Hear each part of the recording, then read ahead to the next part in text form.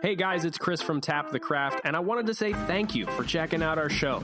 I also wanted to tell you about our sponsor, Brewer Shirts. At the forefront of the craft beer movement, Brewer Shirts was one of the first to create apparel that celebrates the art of brewing and the love of fine beer.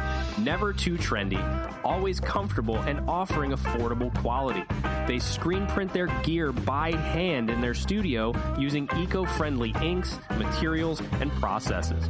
Check out their online store at brewershirts.com and use the coupon code TAPTHECRAFT2020 to receive 15% off of full-priced items.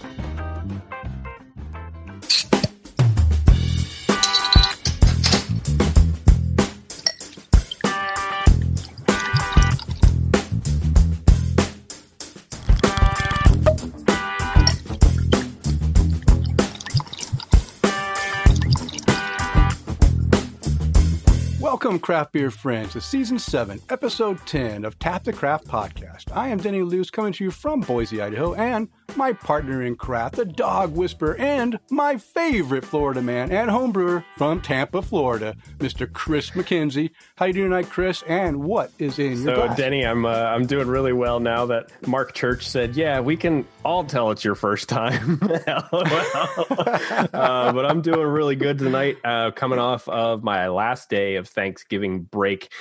Got to go back to work tomorrow, but nice. But in my glass tonight, and Denny, this is going to be the first time that we get to do this.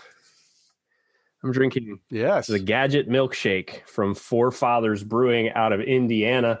For those of you who can see it, this is, do we have enough light to get that? Maybe. Yeah, I can kind of see it. Whatever. It's a double IPA with mangoes, lactose, and vanilla bean. So this was actually one of the beers that we just talked about on our that Joel and I tried out at the day drinking at the beer garden the other day. So So I really like this one. I'm definitely glad they sent me two of them, because now I can hoard them over here and enjoy them. I know. Yeah, we got to see if they can feel the love and send me a couple of those too. Yeah. But what about you, Denny? How are you doing? And what's in your glass this evening? Well, I'm doing fantastic. I'm going to open up my beer right now. I'm just getting off of 1 week of vacation. It was nice. I got to spend some time with my daughter, Haley. I think she's watching us now as we record this. And I got to spend 3 days with my grandson, so that's always nice, although very tiring with a 4-year-old running around. You know, he's very active and, but you know what? He found Legos. We had Duplo blocks for him earlier, in the beginning of, when he was a baby. And now he asked if he could play with my son's box of Legos, or I think they were talking about Legos, and my son said, yeah, I got a lot of Legos that when I was a kid. So he broke out the old bin of Legos, and all 3 days that he was there, all he wanted to do was build stuff with Legos, build spaceships, build robots, build, cars and planes and everything. And it was really, really fun. And it's a nice time. And of course I made the turkey. Made my homemade stuffing, stuffed that bird, not as stuffed as Vic stuffed his bird, because I saw me too. pictures of that. And that bird was stuffed. In fact, it was overflowing stuffed. It was so full. But it was a good Thanksgiving. We had a 22.5-pound turkey, so I'm still eating turkey. I hope we gave some to my daughter. If not, I'm going to be eating turkey for like a month, because we got a lot of turkey left. But yeah, it was good. It was good. And now today I'm back at work, which is a little bit, hard to do when you be an adult have that much time off. But I am drinking something good. Now, everyone knows that I'm a big fan of black IPAs, Cascadian dark ales, and a lot of breweries just aren't brewing these anymore. And it's really sad, because I really do love my, black IPAs. So I saw on Untappd, one of my local friends was talking about a beer that he was drinking and really enjoyed it. And I know that I like this beer too. And I said, I'm going to go pick up a 6-pack of this when I get a chance. This is from Pelican Brewing. They're an Oregon Coast brewery. I'm trying to remember if they're out of Well, Haley said, while you're thinking of that, Haley said she got a whole sandwich bag full of turkey. Pelican, Pacific City, Oregon. Yeah, Pacific City. That's it. Yeah, I was trying to remember the town. So, for anyone watching, I got the bottle here. It's called Bad Santa, and this used to come in 22-ounce bottles, and now they're releasing it in these nice, nice 12-ounce bottles. So it's an easy drink. You don't have to, pop open a 22-ounce. So yeah, I'm going to be drinking that as soon as his head goes down. I haven't taken a sip yet because if I do this, I'm going to be wearing it right here, and that's not good. But yeah, I'll be drinking. I'll be drinking this, and I brought a cooler up here, so I have a couple more beers. So I'm also going to be drinking this. Yeah, this salted caramel porter from Cascade Lakes. This is a beer again that used to be in 22-ounce bottles. And when it was in 22-ounce bottles, I think everyone, my daughter and I both agree, and my wife Sarah, that it was better. It was heavier, a little bit heavier, thicker, and it had more salted and caramel flavor in there. And this one's just kind of like a little bit weaker.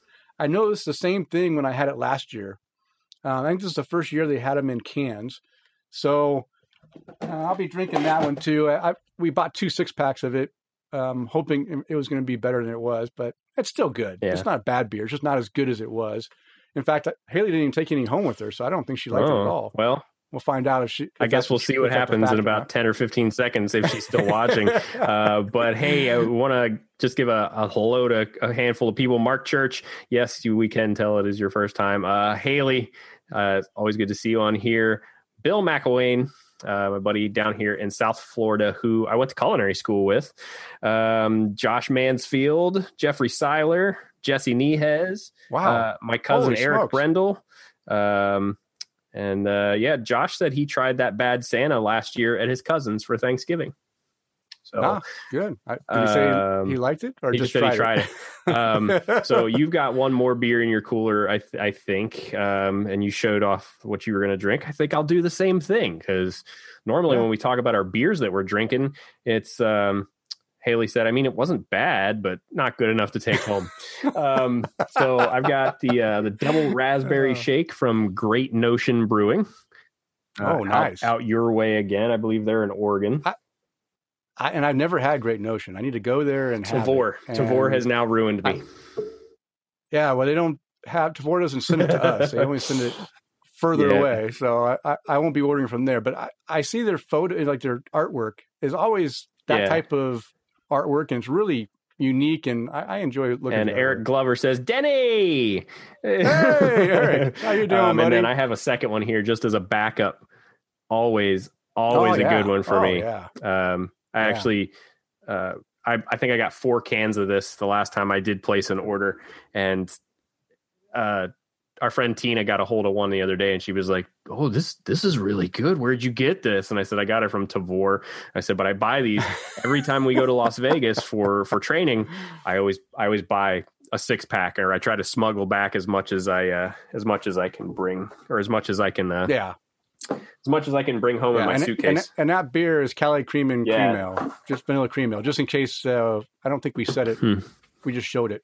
So anyone listening to this on just the audio version, which hopefully still a lot of people will, that's what's going on. But I guess we should probably explain that we're doing video of this, and we're doing it, and we're actually showing it on Facebook Live. This is the first time. Chris and I, just on a whim today, I said, hey, you know what? Now I got new internet.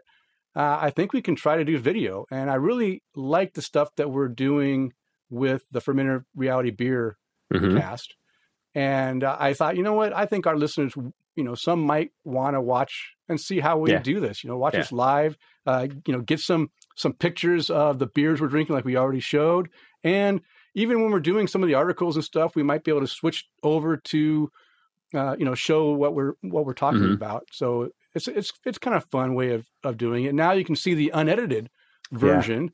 And then if you can remember, if you have a really good memory, you can then take that unedited version you saw and compare it to the audio version that comes out, more refined. Yeah. Well, I think there's going to be a little difference of this is that we're going to do this Facebook Live, and like I said, we'll see how this goes, and if it works out pretty well, then we'll just continue doing it on a more permanent basis.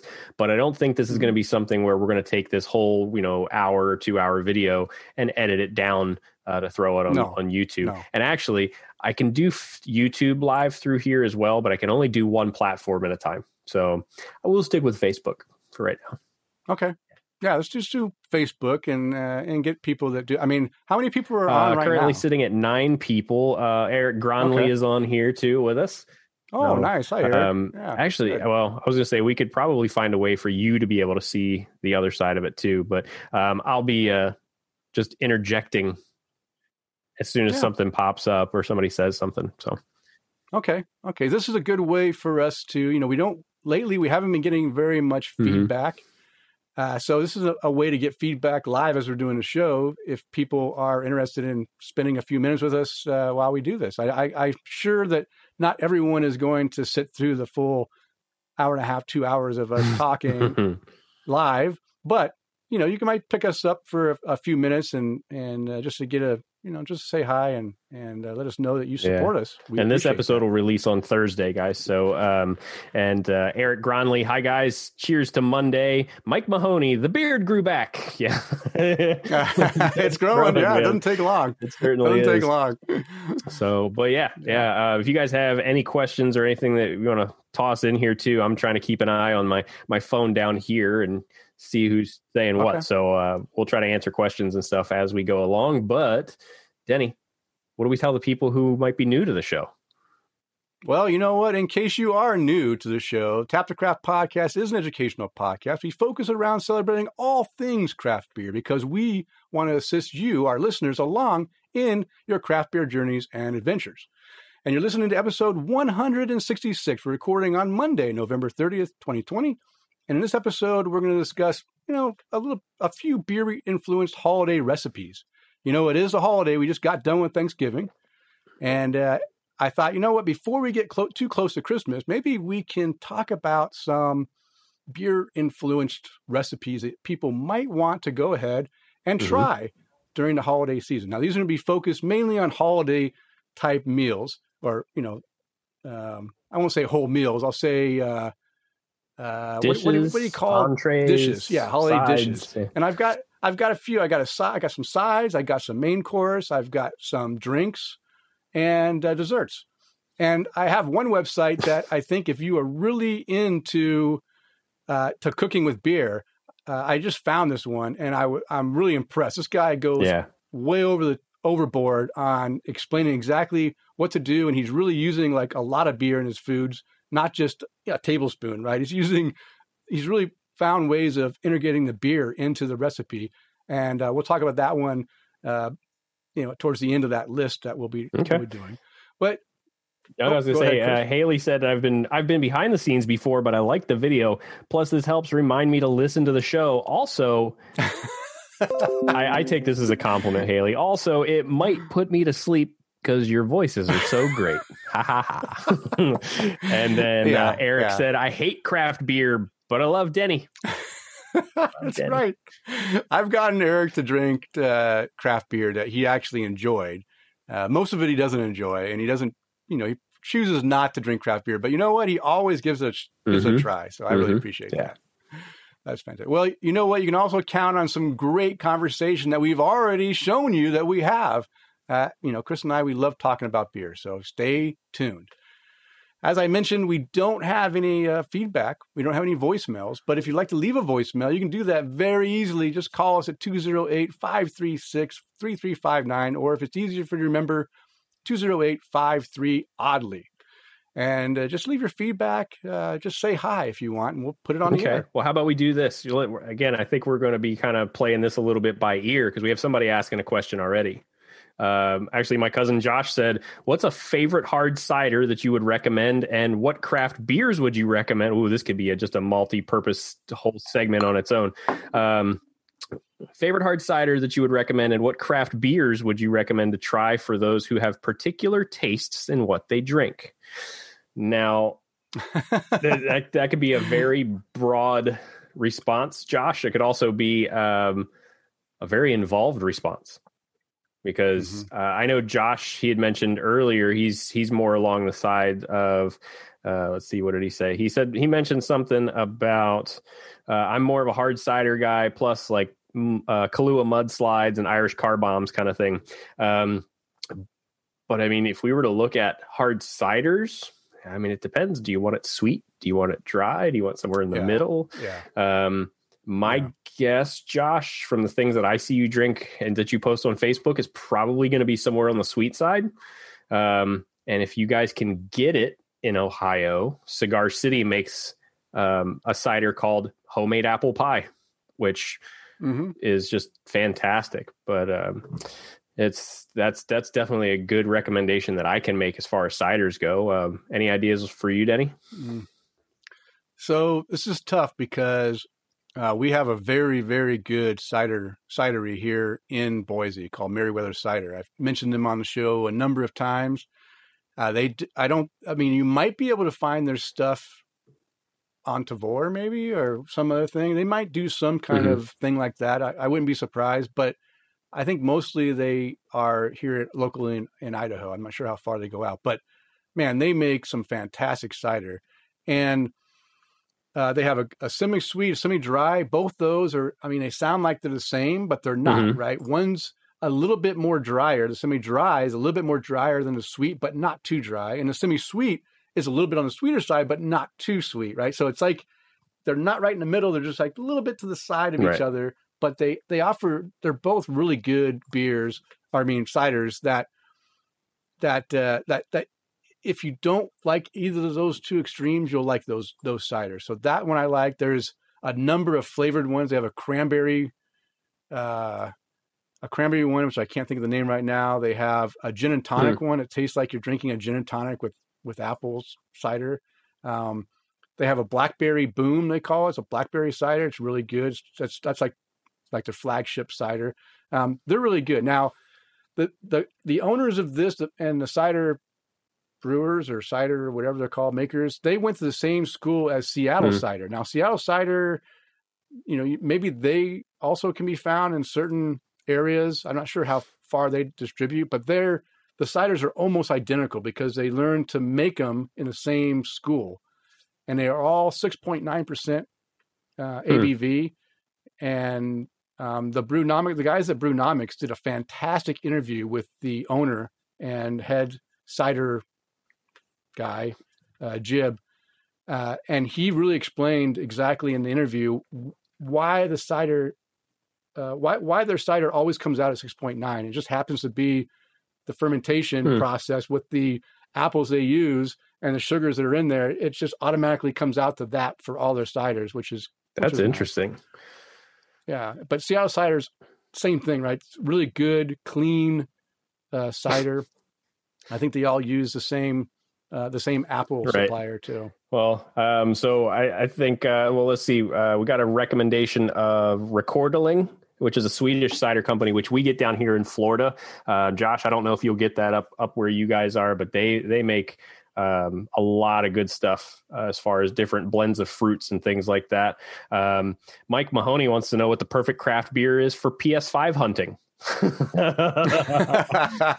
Barley wine on top of barley wine on top of barley. Yeah, just get wasted, man. It's not worth it. Those things are like impossible. And I've been watching them just go for sale on Facebook and eBay and stuff for thousands of dollars. I saw one for $12,000, and my buddy Michael Carla said somebody was advertising one for like $12,000, and man, it's, I think people are out there paying it.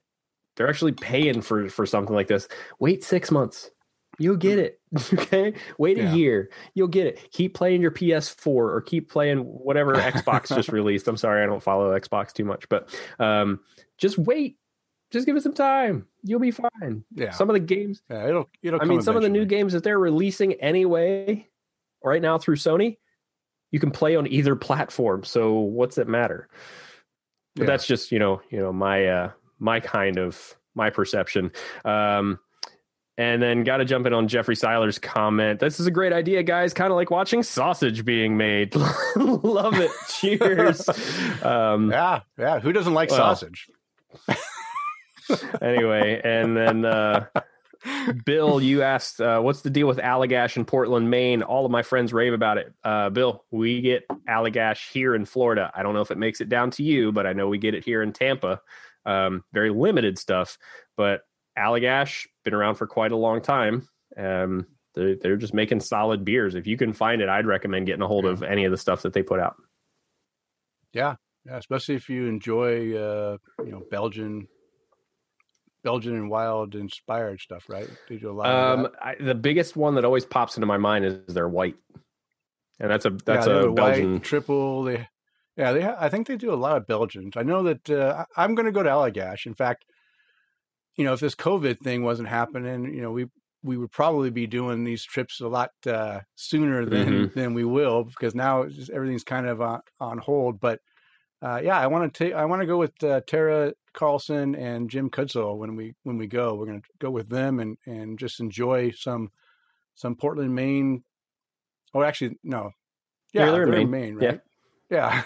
All of a sudden, I had a brain fart. I'm like, oh, wait a minute, are they in Maine? They are in Maine. But yeah, we'll go up to Portland, Maine, and do some beer pub crawling, brewery crawling, and drink some Allagash. And I'll probably have to pack some back. I'm wondering if I should just drive so I can just load the car full of it so I can make sure I have plenty of supply. So I feel like you could do a couple of different things. I mean, my go-to move is kind of like, I'll do a couple of things. One, I'll either bring an extra suitcase and put nothing in it.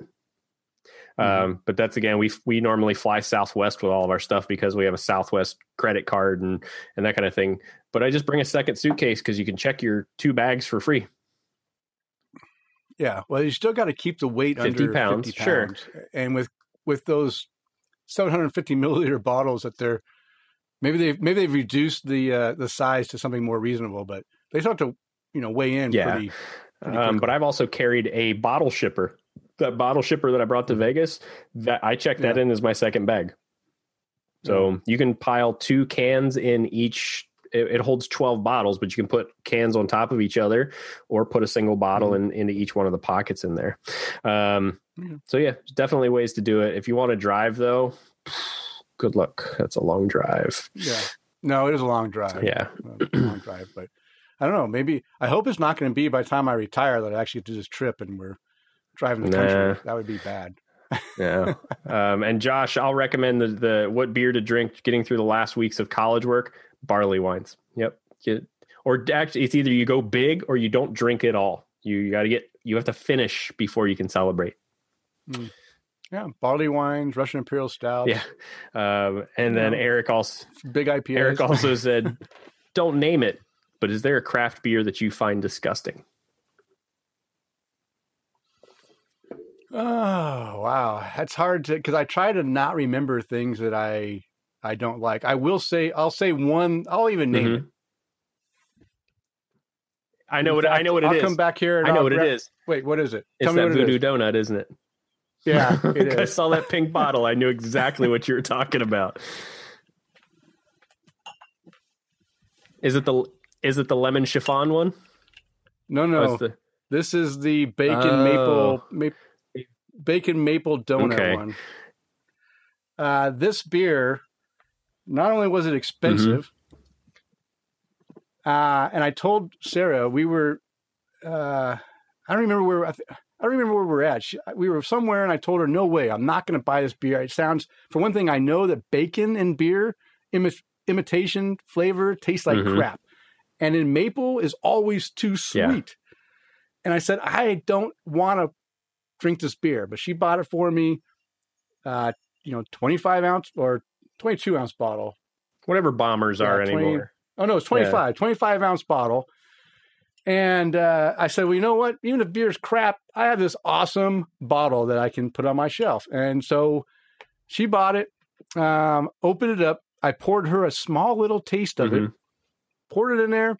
She takes one sip, spits it out in the sink, pours the rest in my glass, and I'm forced to drink it. The beer truly was horrible. And I hope they never, ever make this beer again because it was exactly what I thought it'd be. Way too sweet. And that smoky imitation smoke flavor just makes, every time you took a sip with that sweet maple and that smoky flavor, made you want to just puke. But I drank the entire 25 ounces because I wasn't going to waste that $25 beer. Yeah, I don't blame you, man. And it's sad because if you ever get the chance to visit a Voodoo Donuts, they have one at Universal Studios here in Orlando. And Eric, it might be a 3-hour total run. Who knows? But the Voodoo Donuts, I mean, they're a little kitschy. They're a little, they're very touristy, but they make some really good stuff. And Sarah might like this too. They make some vegan donuts. They make some gluten-free donuts. They make some dairy-free donuts. Mm-hmm. So especially like with Megan, she can't have the dairy, but she can still have these, great donuts that she really enjoys. Yeah. So, but what about, so I don't want to get sidetracked on these questions all night too. So I think we'll grab these kind of as they come in. We want to make sure we kind of stick to our outline too. We should probably continue. It was a good little sidetrack. It's good to do that, but and we don't have a full show, so it's okay. It's okay. I didn't feel it. Although we always can talk for 2 to 3 hours. We don't have a problem with that. It's shutting me up that's hard to do. So these guys. I love having these live questions, but let's continue on for now. I just want to go ahead and give some credits and some people that deserve some credit. This episode is brought to you in part by our satisfied Patreon supporters like Mike Allen and new Patreon supporter William Schlimmer. Both are our virtual producers. Thank you, guys. We have Tom Byrne. Yeah, thank you. We have Tom Byrne, Jeff Seiler, Johan Halberg, Taro Carlson, Chad Lamassa, and Mark Church, who want to buy us a virtual beer. And if you enjoy the content we provide, we invite you to support the show by toasting your hosts or buying us a virtual beer or even becoming a virtual producer. You can explore the options on our support page by visiting patreon.com/tapthecraft. Oh, okay. So, we don't have any questions, but if you would like to, write into the show, you can do that through our email at tapthecraft@gmail.com or follow us on Twitter and Instagram at tapthecraft. And of course, on our Facebook page, because you're already here watching us live at facebook.com/tapthecraft. And we have our website. Don't forget our website, tapthecraft.com. All right, Chris, you want to say something? I was going to say, look, we have some listener questions still that we can get into if you want to do like one or two. We'll do one and then we'll move into the Untapped, the craft segment. Okay. This might be a tough one to answer. So actually we'll do the short part of this first one. Eric Gronley said, did you guys embrace Small Brewery Sunday? I ended up grabbing a few from a brewery in my hometown that just opened in July, and another I hadn't tried in a year. Really good beer close by is the best. I'll be honest, Eric, I didn't know Small Brewery Sunday existed until right now. Oh, yeah. I saw a lot of posts on social media about it. I didn't know it was something that I should have went and checked out. So my answer, no, I did not. What about you, Denny? Honestly, we went and bought local beer. We have local beer I'm drinking. But I didn't go out Sunday. Sunday was the day that we didn't have anything to do. Just Sarah and I, it was our day to rest before we went back to work. Yeah. So we just stayed home. We didn't even get out of our pajamas. Yeah, that's how lazy we were. We just kind of chilled, watched some Netflix and just enjoyed just relaxing before we went back to work. So sorry, I didn't. Well, apparently this is only the second year that it's been in existence. And last question, then we'll move on to this Untapped segment. What's your favorite Goza? Oh my gosh, there's so many of them.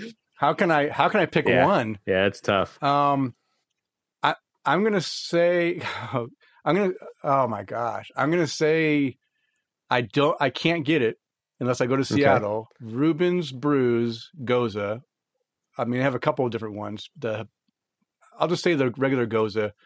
all their Gozas are fantastic, but Reuben's Brews gold medal winning Goza. So obviously, it's quality stuff, and I love their Goza. Now, if I drink Gozas that I can get here, into my area, I will say it has to go to Anderson Valley Gozas. They have a blood orange Goza. It's pretty good. Their melon one, and the melon one, the briny of the melon is fantastic. It's got that watermelony character to it. Some salt and the salty too, like Medora.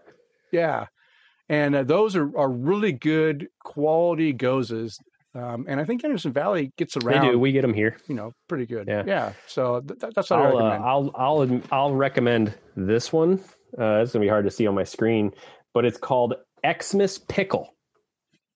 Oh, okay. Yeah, you guys drank that. So this is from Urban Artifact in Cincinnati, Ohio, and the Xmas Pickle was I was surprised, man. I really was. Pickle beer. Okay, well, let's give it a shot just for the sake of it. It was really good. I mean, it was definitely salty. It was definitely that briny flavor that you normally see in the Gozas. There was a hint of pickle, but it wasn't anything just too over the top where you said, "Oh, I'm actually drinking carbonated pickle juice." It was really it was refreshing. It was nice to have. What type of hint of pickle was it? Dill. A hint of sweet pickle or dill? Yeah. Okay, yeah. But yeah, it was really nice. Those may be tougher to find here in our area. Man, Goza's it's like every other beer style, guys. It's you just got to go through them, try to find one that you like, and then once you find the one that you like, go find some others because there's plenty of them out there. Yeah.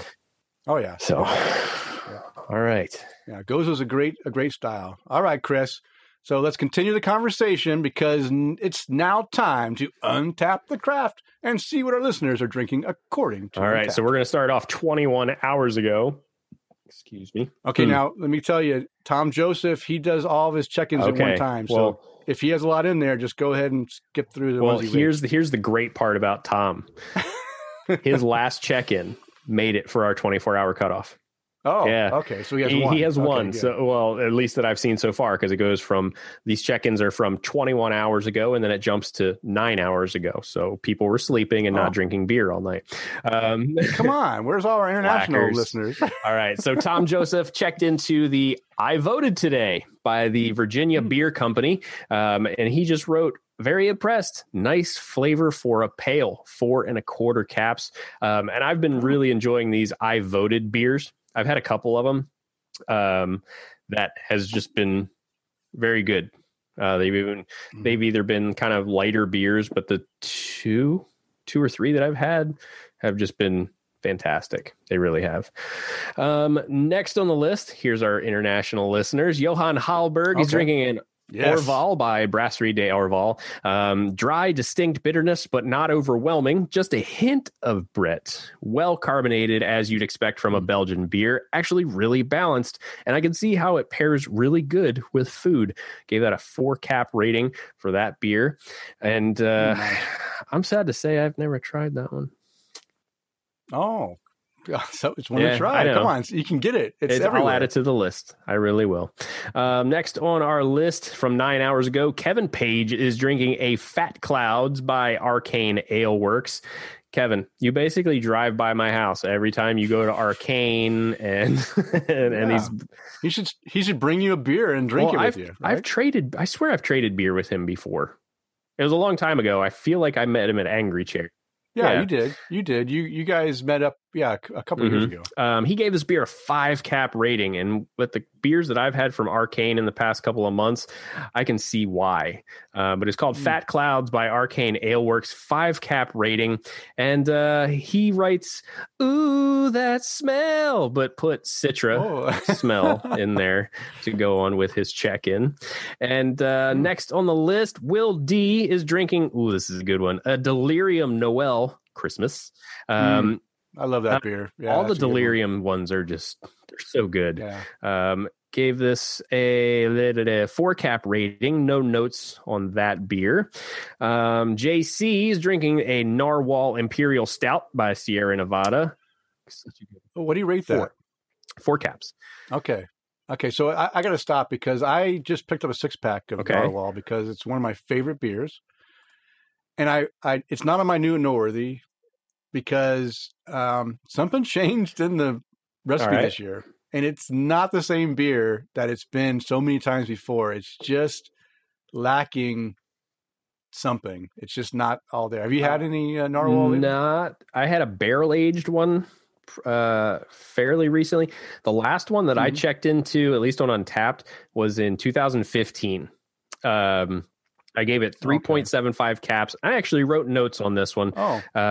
Good flavors, but finishes with tastes of celery. But hey, you know what? That was that your Cuban sandwich? No, that was 5. That chicken was almost 5 years ago to the date. Oh, you weren't even. No, that was a Giant Eagle with my buddy Art, the Portage Crossing Market District over in Cuyahoga Falls. Yeah. So Narwhals, I like it normally, and normally I give it like a 4.5 or so, and this time I think I gave it a 3.5. I think I lowered. Well, looking at the most recent check-ins from it, I'm seeing 4, 3.75, 3.75, 3.5. It doesn't knock my socks off. Something changed. In my opinion, something changed with the beer, and it's just not as good as it was, which is sad. Okay, all right, next one. Robbie is drinking an Antagonist ESB by Barrier Brewing Company. Hit the spot. 4.25 caps for this beer. I love a good extra special bitter. Yeah, me too. Next on our list, Mr. Jeff Seiler is drinking a Coffee Bender by Surly Brewing Company. People are all still checking in at that Untapped at home location. Nice brown ale with coffee, a bit thin. I was hoping for a bolder coffee flavor. A little disappointing as I love this brewery, and had heard great things. 3.5 caps for that beer. Next on the list, Stephen Brown, right here in Tampa, Florida, is drinking a Citronius Big by Calusa Brewing. 4.5 caps for that beer. Let's see.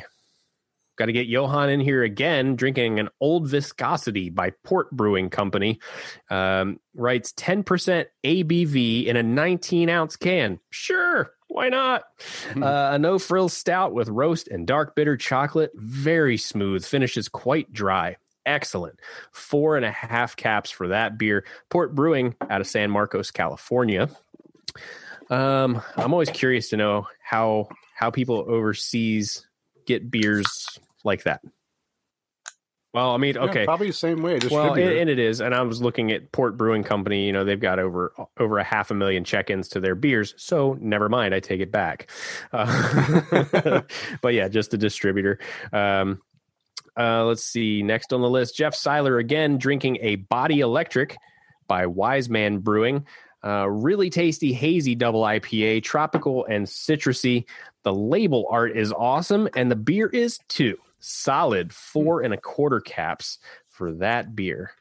Continuing his check-in streak for the 77th week in a row. I don't know. Chad Lamassa is drinking a Stone. Yeah, this one. Stone brew? No.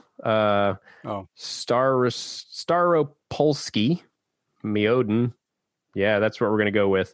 Okay. And they're out of a country that they're out of Poland. Yeah, so I'm gonna stick with that. Polish yeah. Okay.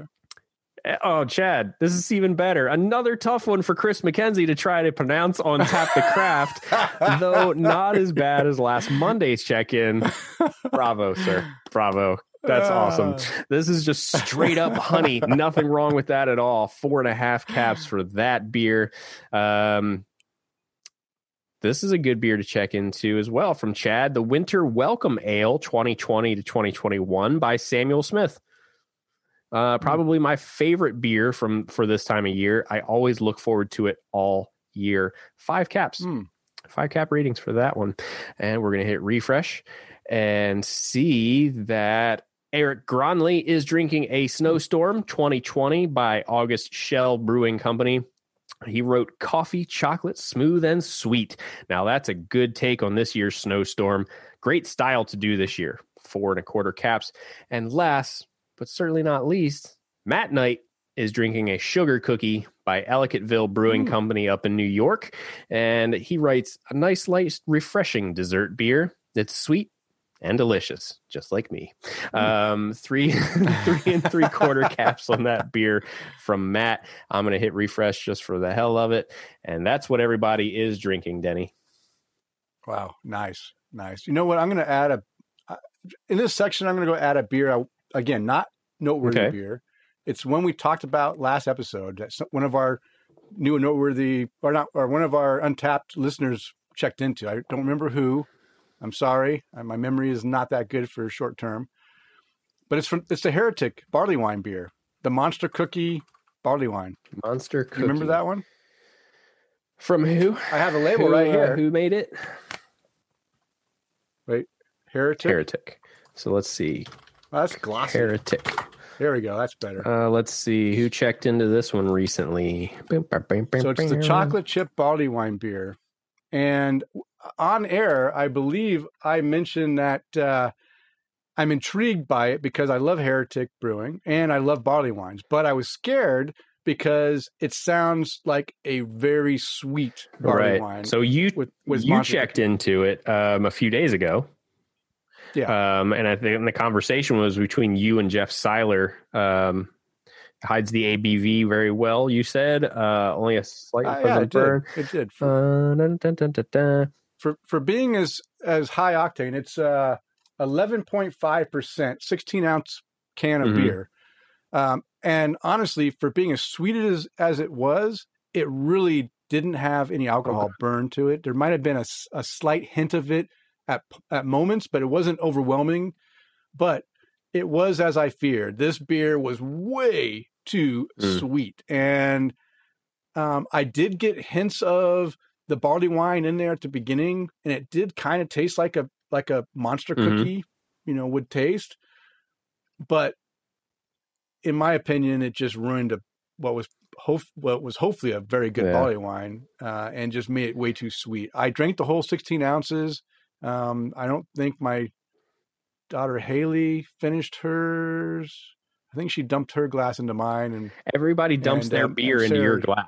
Yeah, and I think Sarah dumped her glass into mine too. She had a little taster, and she's like, "No, not doing it." So, oddly enough, the description on Untapped at the very last sentence says it finishes dry and crisp without any cloyingly sweet aftertaste. No. I would not say dry and crisp.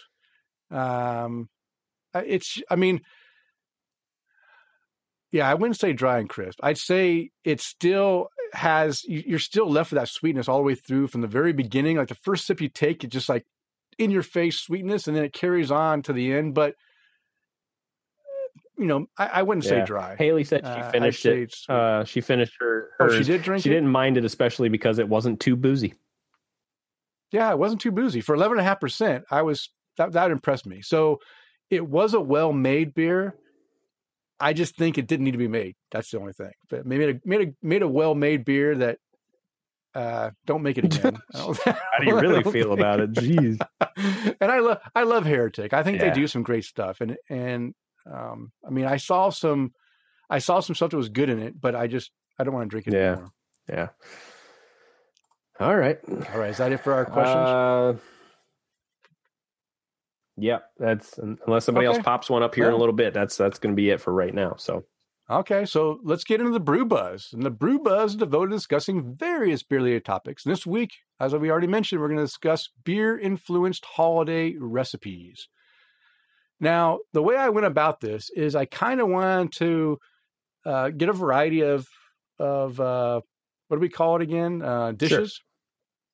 Sure. A variety of dishes that anyone could make is what my goal was. But the problem is that there's a lot out there that just isn't that good. So I picked out a few that I myself would like to try. And I think that our listeners might want to try some of these too.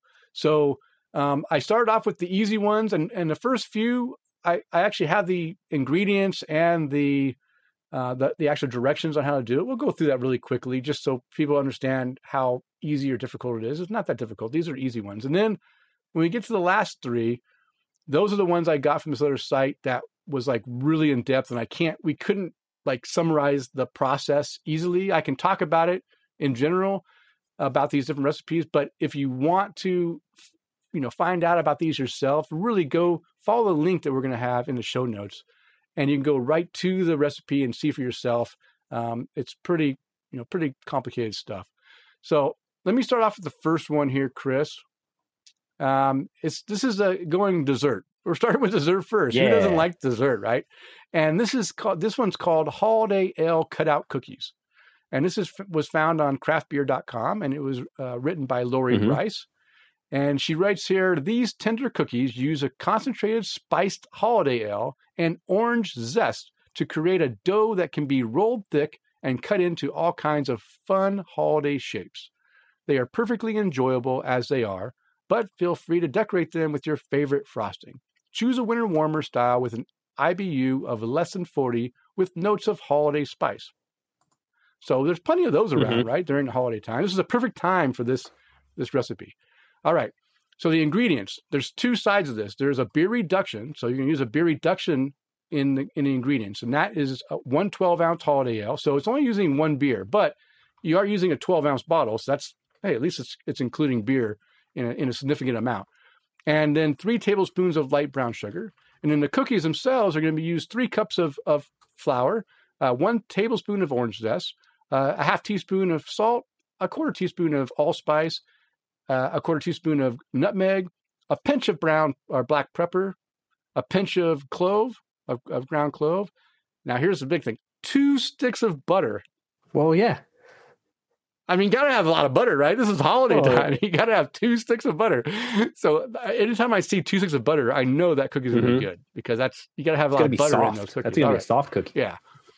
Yeah. Then you have a half cup of light brown sugar, a half cup of granulated sugar. So pretty much a whole cup of sugar. That's good too, right? People like some sweetness in there.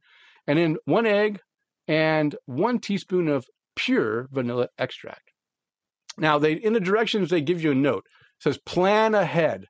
The beer is reduced to concentrate the flavor. This process can take 30 to 45 minutes. The dough will need to rest in the fridge for an hour. Once cut, the trays will need to sit in the freezer for 10 minutes. And he says that's a great trick for helping the cookies keep their shape and clean edges during the baking process. So real quickly, to make the reduction, stir together the beer and brown sugar in a medium saucepan, bring to a simmer over medium-high heat, then reduce the heat to medium to maintain heavy simmer at a very low boil. Continue to cook, stirring often until the beer reduces to about 1.5 ounces, which will take 30 to 45 minutes. Watch the beer closely as it nears its full reduction, as it can burn if not stirred often. Set aside to cool completely. So that's the main ingredient with the beer, right? So that's going to concentrate those flavors and give you, really concentrated flavor for these cookies. Then you're going to stir together the flour, zest, orange zest, salt, allspice, nutmeg, pepper, and clove in a bowl. Set that aside. Now you're going to blend together the butter, the brown sugar, the sugar, and you're going to mix that on medium-high to get light and creamy, which is about 3 minutes. Then throw in an egg and the beer reduction and the vanilla. And the batter may look a little lumpy. With the mixer on low, gradually add the dry ingredients. Mix on medium until combined into a ball of dough. Divide that ball into 2 equal balls. Transfer to a sheet of plastic wrap. Flatten into a disc and wrap. Refrigerate for 1 hour. Roll out each disc on a floured surface to 1/2 inch thickness. Cut with desired shapes. We should find some really cool beer glass shapes. Cookie cutter. Yeah, beer glass cookie cutters. Yeah. Then transfer the cookies to an ungreased baking sheet for at least 1 inch apart. There's enough butter in Place there. the cookie sheet. Place the cookie sheet in the freezer for 10 minutes. Form dough scraps back into 1 disc. Refrigerate until ready to cut out and bake again. And then it says to bake the cookies for 14 minutes at 350. And they give a couple beers to consider. So everyone probably figures Great Lakes Brewing Company's Christmas Ale, right? Isn't that a good one? Everyone likes that one. The next one I like better. You like this one better? Thirsty Dog Brewing Company's 12 Dogs of Christmas Ale. Is that That's one in Akron. Thirsty Dog's in Akron, and then Great Lakes is up in Cleveland. So I actually like the 12 Dogs of Christmas more than I like Great Lakes Christmas Ale. Okay. So there you go. This is one that I've already talked Sarah into making for me. So we're going to make this holiday cookie next weekend. Okay. And we're going to go through the process, and I'll report back to you on our next show on how it turned Denny, out. Maybe Haley just made a very wonderful recommendation. You should consider doing a live show of making one of the recipes. I mean, if you're going to do it already, I mean... I don't think you want to see that. That might be a this is a request from your own daughter. I'll consider it. I'll consider it. Haley, you should come by and help him. Yeah, maybe. Yeah. Just saying. So what do you think, Chris? You might try these cookies. You know yourself? what? I don't really cook a whole lot anymore. You don't cook? What do you? Come on, you're a chef. You should be. So look here. Yeah. So here's the thing. I did chef over Thanksgiving. I had a friend of mine who had never prepared a turkey in his life. Normally, his husband would help him take care of all this stuff, but he decided to go live on Facebook like we're doing right now and go, okay, well, what do I do? Probably one of the most funny things I've ever seen. Watching someone gag 3 or 4 times while they're trying to pull the giblet bag out, and well, what do I do with this stuff? Oh, I want you to take butter and I want you to rub it on the outside of the turkey. You want me to do what? Yeah, rub some butter on the outside. No. So was able to help him walk through that, but that was about as much cooking as I did. I didn't even do much cooking on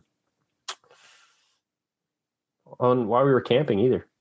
Camping? I know. I while you were camping, I was thinking, okay, they're going to be out there cooking the campfire, some weenies on a stick. No, you guys are at a restaurant, basically eating. Yeah. That was before we got to the campsite. Give me a break. Yeah, that was So that was before we got to our campsite. We stayed at a KOA, so nothing like ridiculous and over the top. But the downside to it is that the interstate was probably about 500 feet from where we pitched our tent. So the road noise lulled you to sleep, right? Yeah. That part wouldn't have been bad, but when the semis went by, that's when it got really loud. Yeah, the whole tent's shaking, right? Pretty much. Now I saw a picture of you guys like with a flamethrower like chimney fire going out. What was that? Was that provided by the campsite? So there was no open fire pits. They were all all those chimeneas. So we had expected that we were going to be able to do things like we wanted to do like twice baked potatoes because we made flank steak for dinner one night and found out that they did not have an open fire pit. So it was kind of limited what we made. So we did everything on just our regular camp stove. So yeah, it was used a little lighter fluid, got the fire started in there pretty well, and yeah. I thought you were going to catch the whole place on fire, but there's no trees. It was a controlled there, right? burn. We were fine. We were the only idiots in a tent. Everybody else was in RVs and everything. In RVs, yeah. Nobody stays at a KOA in a tent. Yeah, that's RV only. We do. Did you have your little plug-in there? You had your RV plug-in. You plugged in your. It was nice. iPhones and TVs. Well, we had I have a solar panel that I can charge phones and stuff off of if we are camping. But it was nice. We had our own water. We had electrical hookup at our tent site. Which was kind of nice. Yeah. So. Okay. But the layout where the tent sites were right next to the freaking interstate. Yeah. Right. That would have been miserable. I'm gonna crack this one open now. All right. Yeah, I'm drinking my Cascade Lakes. This is a great notion. I can't get it to focus. There we go. I was gonna say I don't have a ton of light in here because I don't want you to see. It's looking good though. I don't want everybody seeing what my bedroom looks like. Yeah. But okay, so Chris, that was the dessert. Now let's get to the real dessert. Yeah, Christmas beer sangria. Yeah. What about? Have you ever had a Christmas beer sangria before? But I think I'd like to. Haley, I'll make this one. I'll make this one on screen. So this came from timeandlove.com by Jenny Hernandez. And Jenny wrote, if you love a festive beer during the holidays, you are going to love this Christmas beer sangria. Sangria doesn't have to be limited to just wine. beer makes a wonderful sangria. For this recipe, the author used Lagunitas Brown Sugar Ale, which I do love that beer. I'm just realizing I'm all like flush underneath here right now. What's going on here? Yeah. Drinking. Yeah, what is going on? It's warm in here. You can. But the Lagunitas Brown Sugar, that whether you talk about Lagunitas, like them or love them, the brown sugar and what's the little thing? A little something something. I always like those. Those are always good. Yeah. I do have to turn the fan on because it is getting rather warm in here. So hang on one second. Okay, turn the fan on. I'll talk a little bit. So, interesting thing about Lagunitas Brown Sugar Ale is that this beer came from a lack of being able to get their fermentation, to get their sugars correct in the beer they're making. They wanted to have a high octane beer. Something went wrong where they didn't get enough sugar and from the grains. So they at the last minute they had to go find an alternative to raise up the sugars to get what they wanted out of this beer.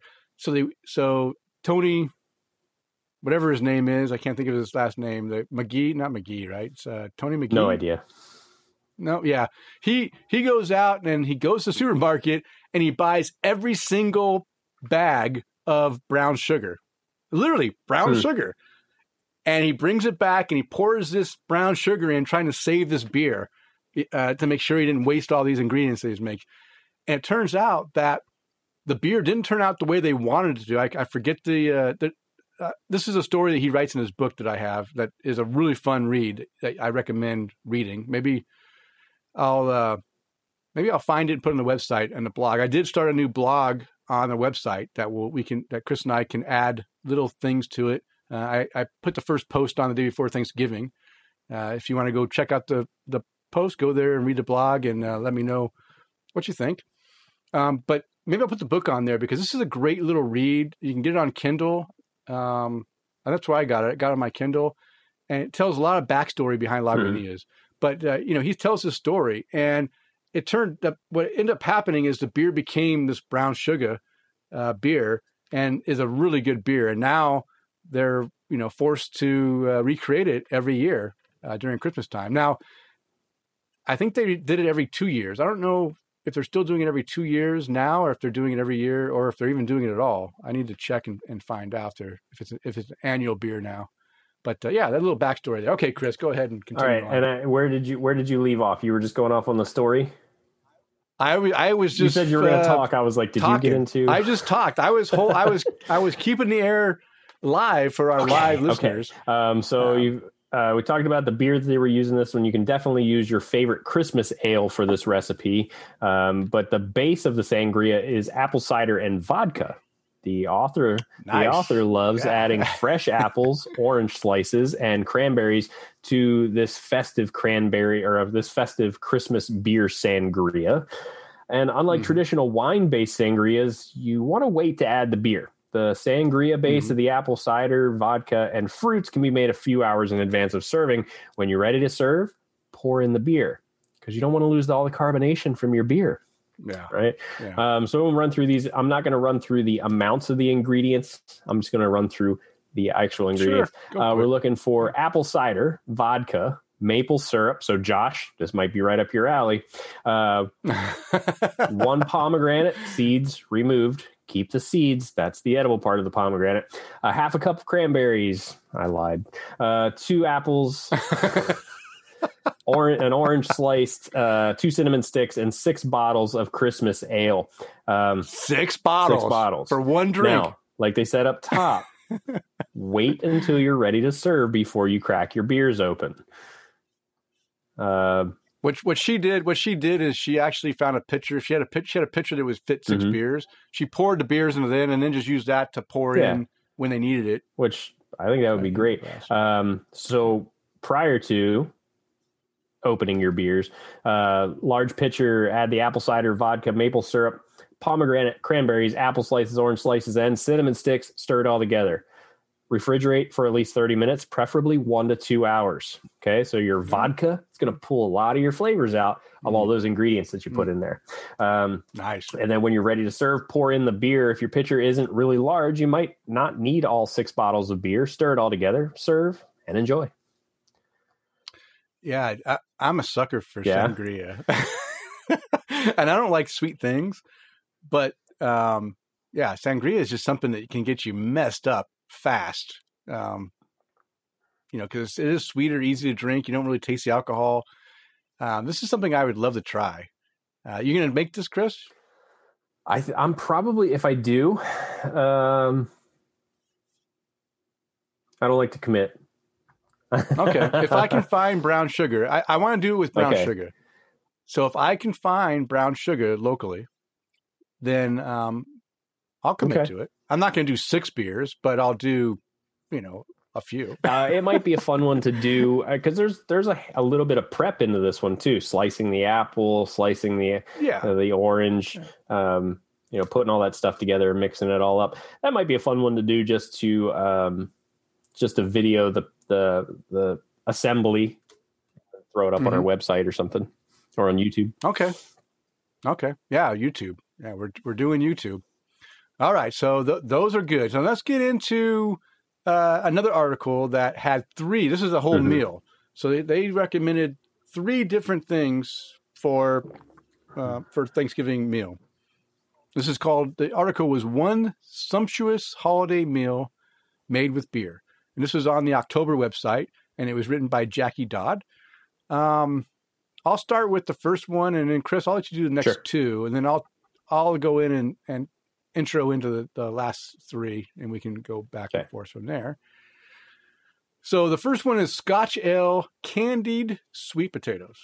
Now, You've got me there. Everyone, for one thing, Scotch Ale, great. Now, when I read this, I'm like, oh yeah, I want this. Then I started looking at the ingredients. I will read the amount of ingredients in this because it's very important. 3 pounds of sweet potatoes. That's no doubt there. Cut into 1-inch cubes.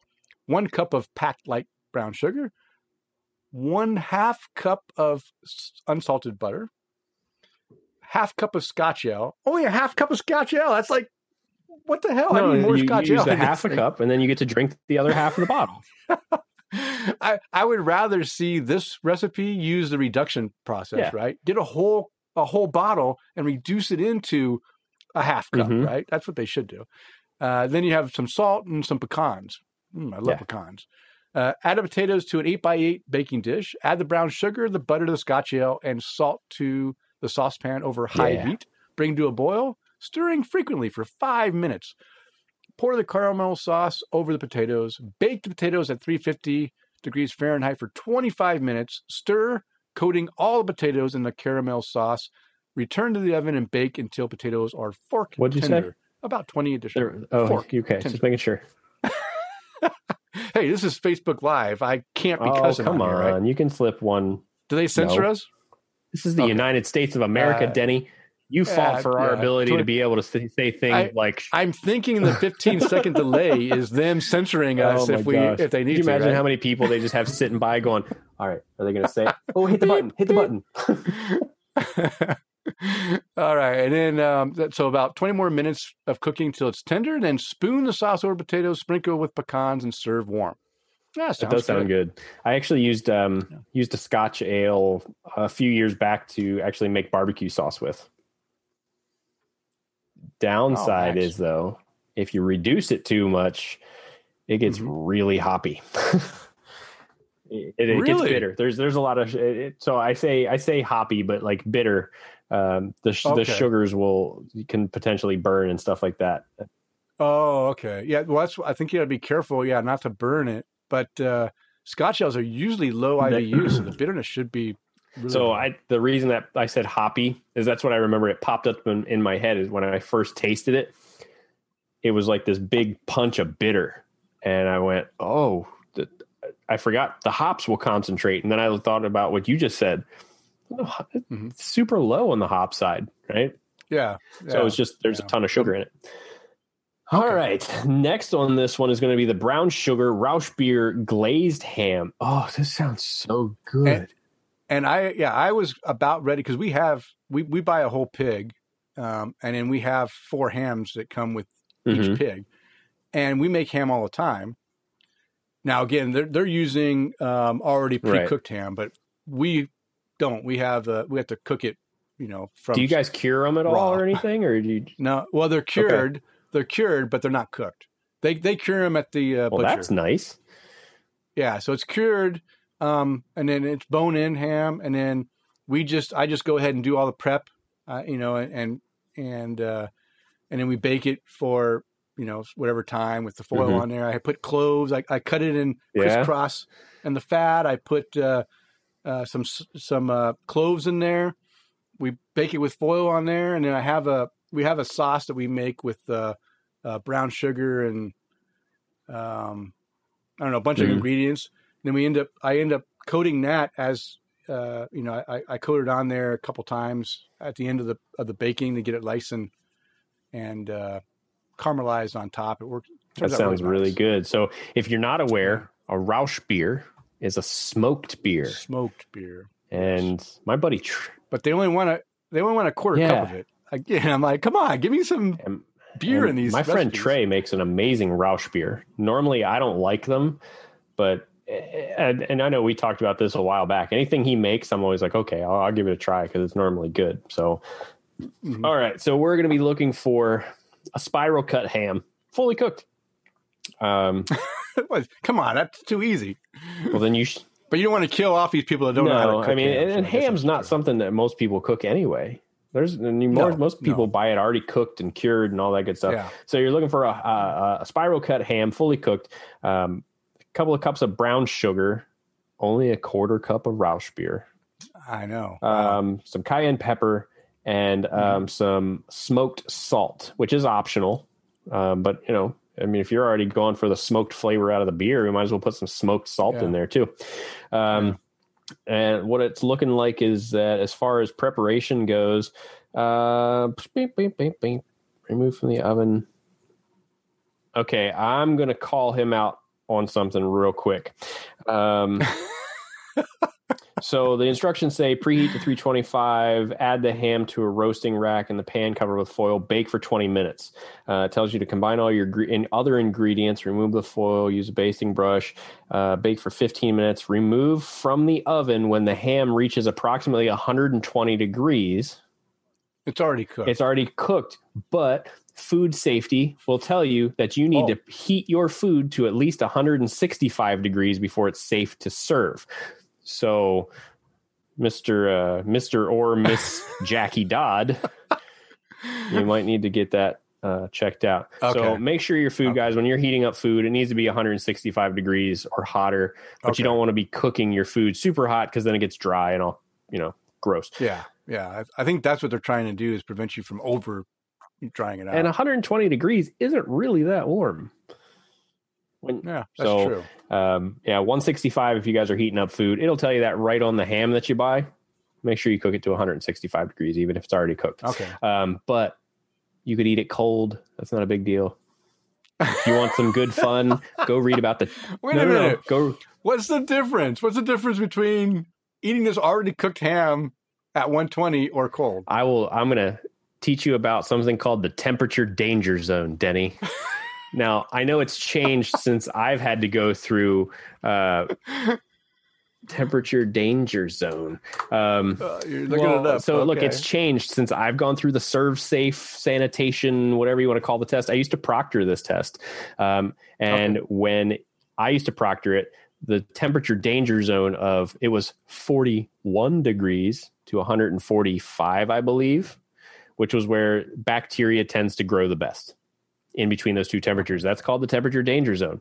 Now it's supposed to be between 40 and 140 is the temperature danger zone. But that's the range of temperatures that bacteria can reproduce quickly. So 120 degrees, that bacteria can grow really fast. Okay. It's like yeast, except yeast doesn't really go up to 120 or higher, but the bacteria, it can grow rather quickly. Okay. So... I'm going to change that to 165 right in our notes. Yeah, change it. Yeah, we don't need to have bad info in there. Sorry, I didn't know the food safe rules. We all learn. We really do. Okay. So, but yeah, go from that, brush one final time with the glaze, then sprinkle with the smoked salt. Oh, the smoked salt gets sprinkled on. Oh, that sounds really good. Yeah, I still might use this recipe for one of our hams. I would. Yeah, because it still sounds good. Now I just need to know where to find some commercial Rausch beers. Yeah, so you'll have to go to a specialty shop and get the German one that's always there. The Rausch beer, I can't remember the name. Spect. Oh, I know what you're talking about. There's one that's always there. And I've been tempted to get it because I hear it's pretty good. I just don't like smoked beers, so. Well, it's... You could always try, right now, we should be getting Alaskan smoked porter. Oh, really? I mean, I think it's coming out. It should be coming out right about now. So you might look for that if you can get Alaskan. Let's see. What screen am I sharing right now? I'm not sharing anything right now. I was going to try to share the screen because I'm looking for these beers real quick, but I'm not going to mess with that right now. That's for another time. And I'm breaking things. This is where you would normally edit things out. Okay, so here we go. But yeah, I definitely see one that pops up a lot. Schlenkeria. Yeah, maybe that. It's something with an S. I know it's something with an S is the one that I see all the time. All right, so back to our outline. But yeah, that's where that's the end of the ham. And then we're going to move into your portion of this meal. Yeah, I'll do one. Yeah, I'll do. Well, no, go ahead and do one more. All right. So the last part of this meal, you got to put some dessert in it. So we had the Scotch ale candied sweet potatoes, the Rausch beer glazed ham with brown sugar, and now barrel aged stout chocolate cubes. Oh, it's kind of like fudge, like some fudge type things. Yeah. All right. Well, I just went and bought 4 bottles of a specific barrel aged stout today that gets released. KBS? No, this one gets released on Black Friday every year. Bourbon County. The Bourbon County. And I got the that Kentucky Fog, the one with the tea in it. Oh, yeah. Is one of the ones I got. So I'd be interested in try that one. Anyway, the barrel aged chocolate cubes. You're going to be using some sweetened condensed milk, 20 ounces of dark chocolate chips by weight. Always some Jubal Ale. I miss Deschutes, man. They make some good stuff. You're only going to be using a third of a cup of a barrel aged stout beer. You know what? Make a double recipe, and it's at least 2/3 of a cup. Man, some 2/3 of a cup. That's nothing. I know. We're talking like what? 6 ounces. Yeah, I don't know. It's crazy. These 3 really kind of frustrate me because they didn't use a lot of beer. They're using very small amounts. I'd rather see them use a little bit more. Well, Denny, if you were going to make fudge and you were going to use, a barrel aged stout, well, what off the top of your head, what's something you'd grab right away? Barrel aged stouts you were going to pick up right now.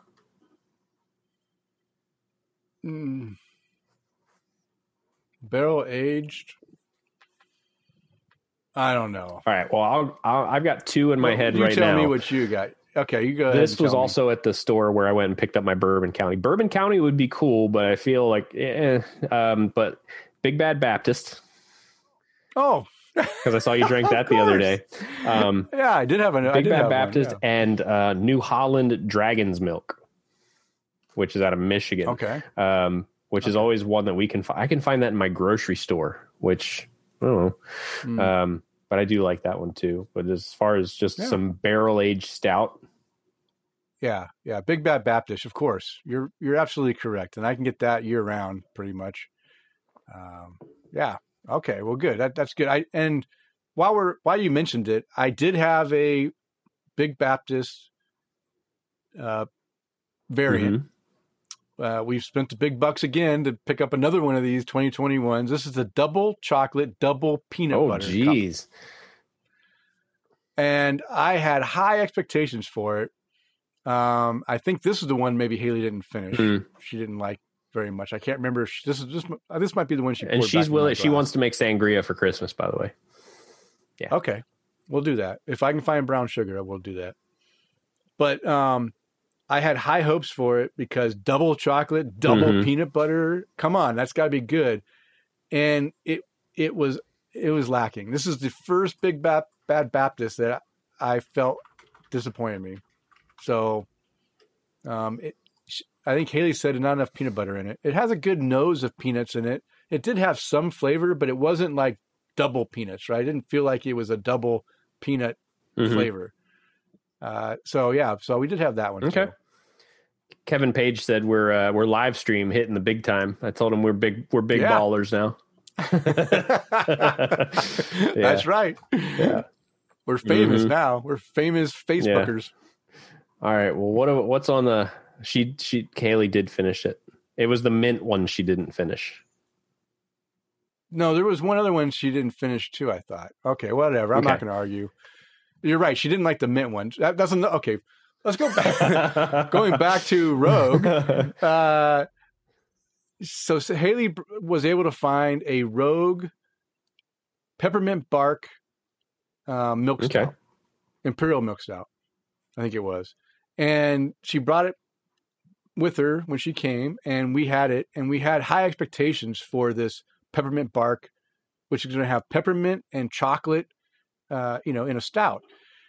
And again, the peppermint flavor was so imitation flavored, like it tasted like you're drinking toothpaste mint, right? Peppermint toothpaste. And it was really disturbing. Again, I'm the only one that drank the whole damn thing. I thought Haley did too. I thought Sarah didn't drink it. She took one sip, spit it out, gave me the rest of her. That was the whole theme the whole night, was that Sarah just didn't like any of the beers. But again, I drank the whole bottle because I wasn't going to waste it. And I do have this nice, I'll go get it real quick. I'll get the bottle. So here I am, just all by myself. See, and it's Santa's Reserve. And Santa Reserve is not normally milk stout. I think I can. So Haley said, I only had a small sample of the barley wine. I love peanut butter beers, so I finished that one, but it was lacking some flavor.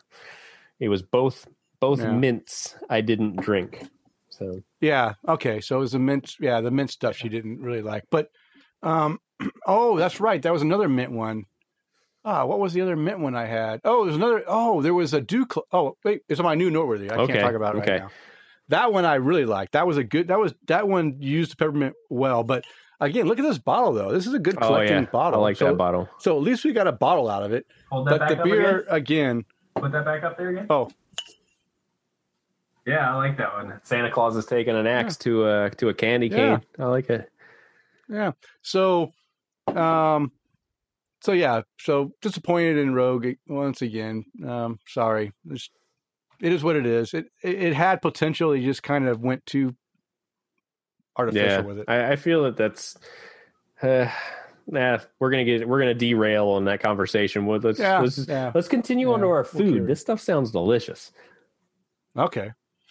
All right. So now we're going to go into some of the more complicated recipes, but I'm going to tell you that the homebrewchief.com website has a whole section on beer recipes. I mean, there must be 200 recipes or more, maybe. I don't even know. There might be even more. Some of them are free. Some of them you subscribe to get access to. I don't know how he determines which ones are free, which ones aren't. All the ones that I mentioned here are available on the site for free. But man, he really goes into some detail, and he uses beer. He uses, like, for example, he has an Allagash beer. He uses 4 25-ounce bottles of beer in the recipe. I mean, come on, that's using the beer. Now, I feel bad because the beer is used for a turkey brine. Oh, geez. And so you're not going to be able to use the beer after you brine it, right? So it's kind of wasted. So it's, use it as you wish. But this is homebrewchief.com. Sean Paxton is the chef, and he has a really good. I'll have links to the recipes, and you can go find and then go look and search the rest of his recipes. He's a lot of good stuff in there. I'm going to go ahead and try some of the recipes he spells out. He also likes to use organic, free range meats and stuff. He likes to use quality ingredients and quality beers. And all the beers he recommends for these different recipes are all like variant, all kinds of really well respected breweries in beer. So he's not just like picking, the same brewery. He's spreading it out amongst a lot of different breweries to make these dishes. So go check it out. I think you'll like it. But because these are way more complicated, what I've done is I've just kind of taken the recipe and just kind of spelled out the gist of what we're doing, really quick summary. So these are really quick. So I'll go ahead and do the first one here. Going back to, we haven't talked about holiday breakfast, right? No, we basically, we got to eat breakfast, right? I feel like we're going backwards. Yeah. This is nice. Yeah. So let's go and have some beer influenced breakfast meal. This is chocolate oatmeal stout pancakes with barley malt maple syrup. These chocolate oatmeal stout pancakes with barley malt maple syrup are quick to prepare and oh so tasty to eat. This recipe plays with the oats and a beer style that he loves, an oatmeal stout. Instead of making oatmeal, this recipe uses a percentage of oat flour, adding a unique silky texture and flavor to the final pancake. Layer the complexity of the oatmeal stout beer with extra chocolate, creates a harmonious, flavor-packed beer pancake recipe. I need to take a drink after that.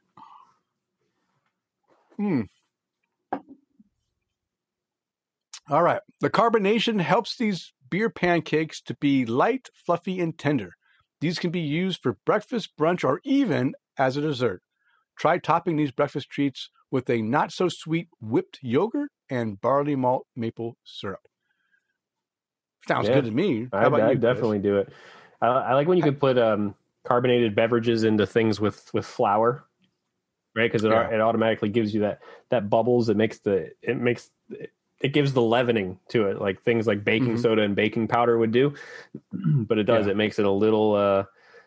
It makes it nice and fluffy, like they said, fluffy, light, tender. It definitely helps put a little lift in your pancake too.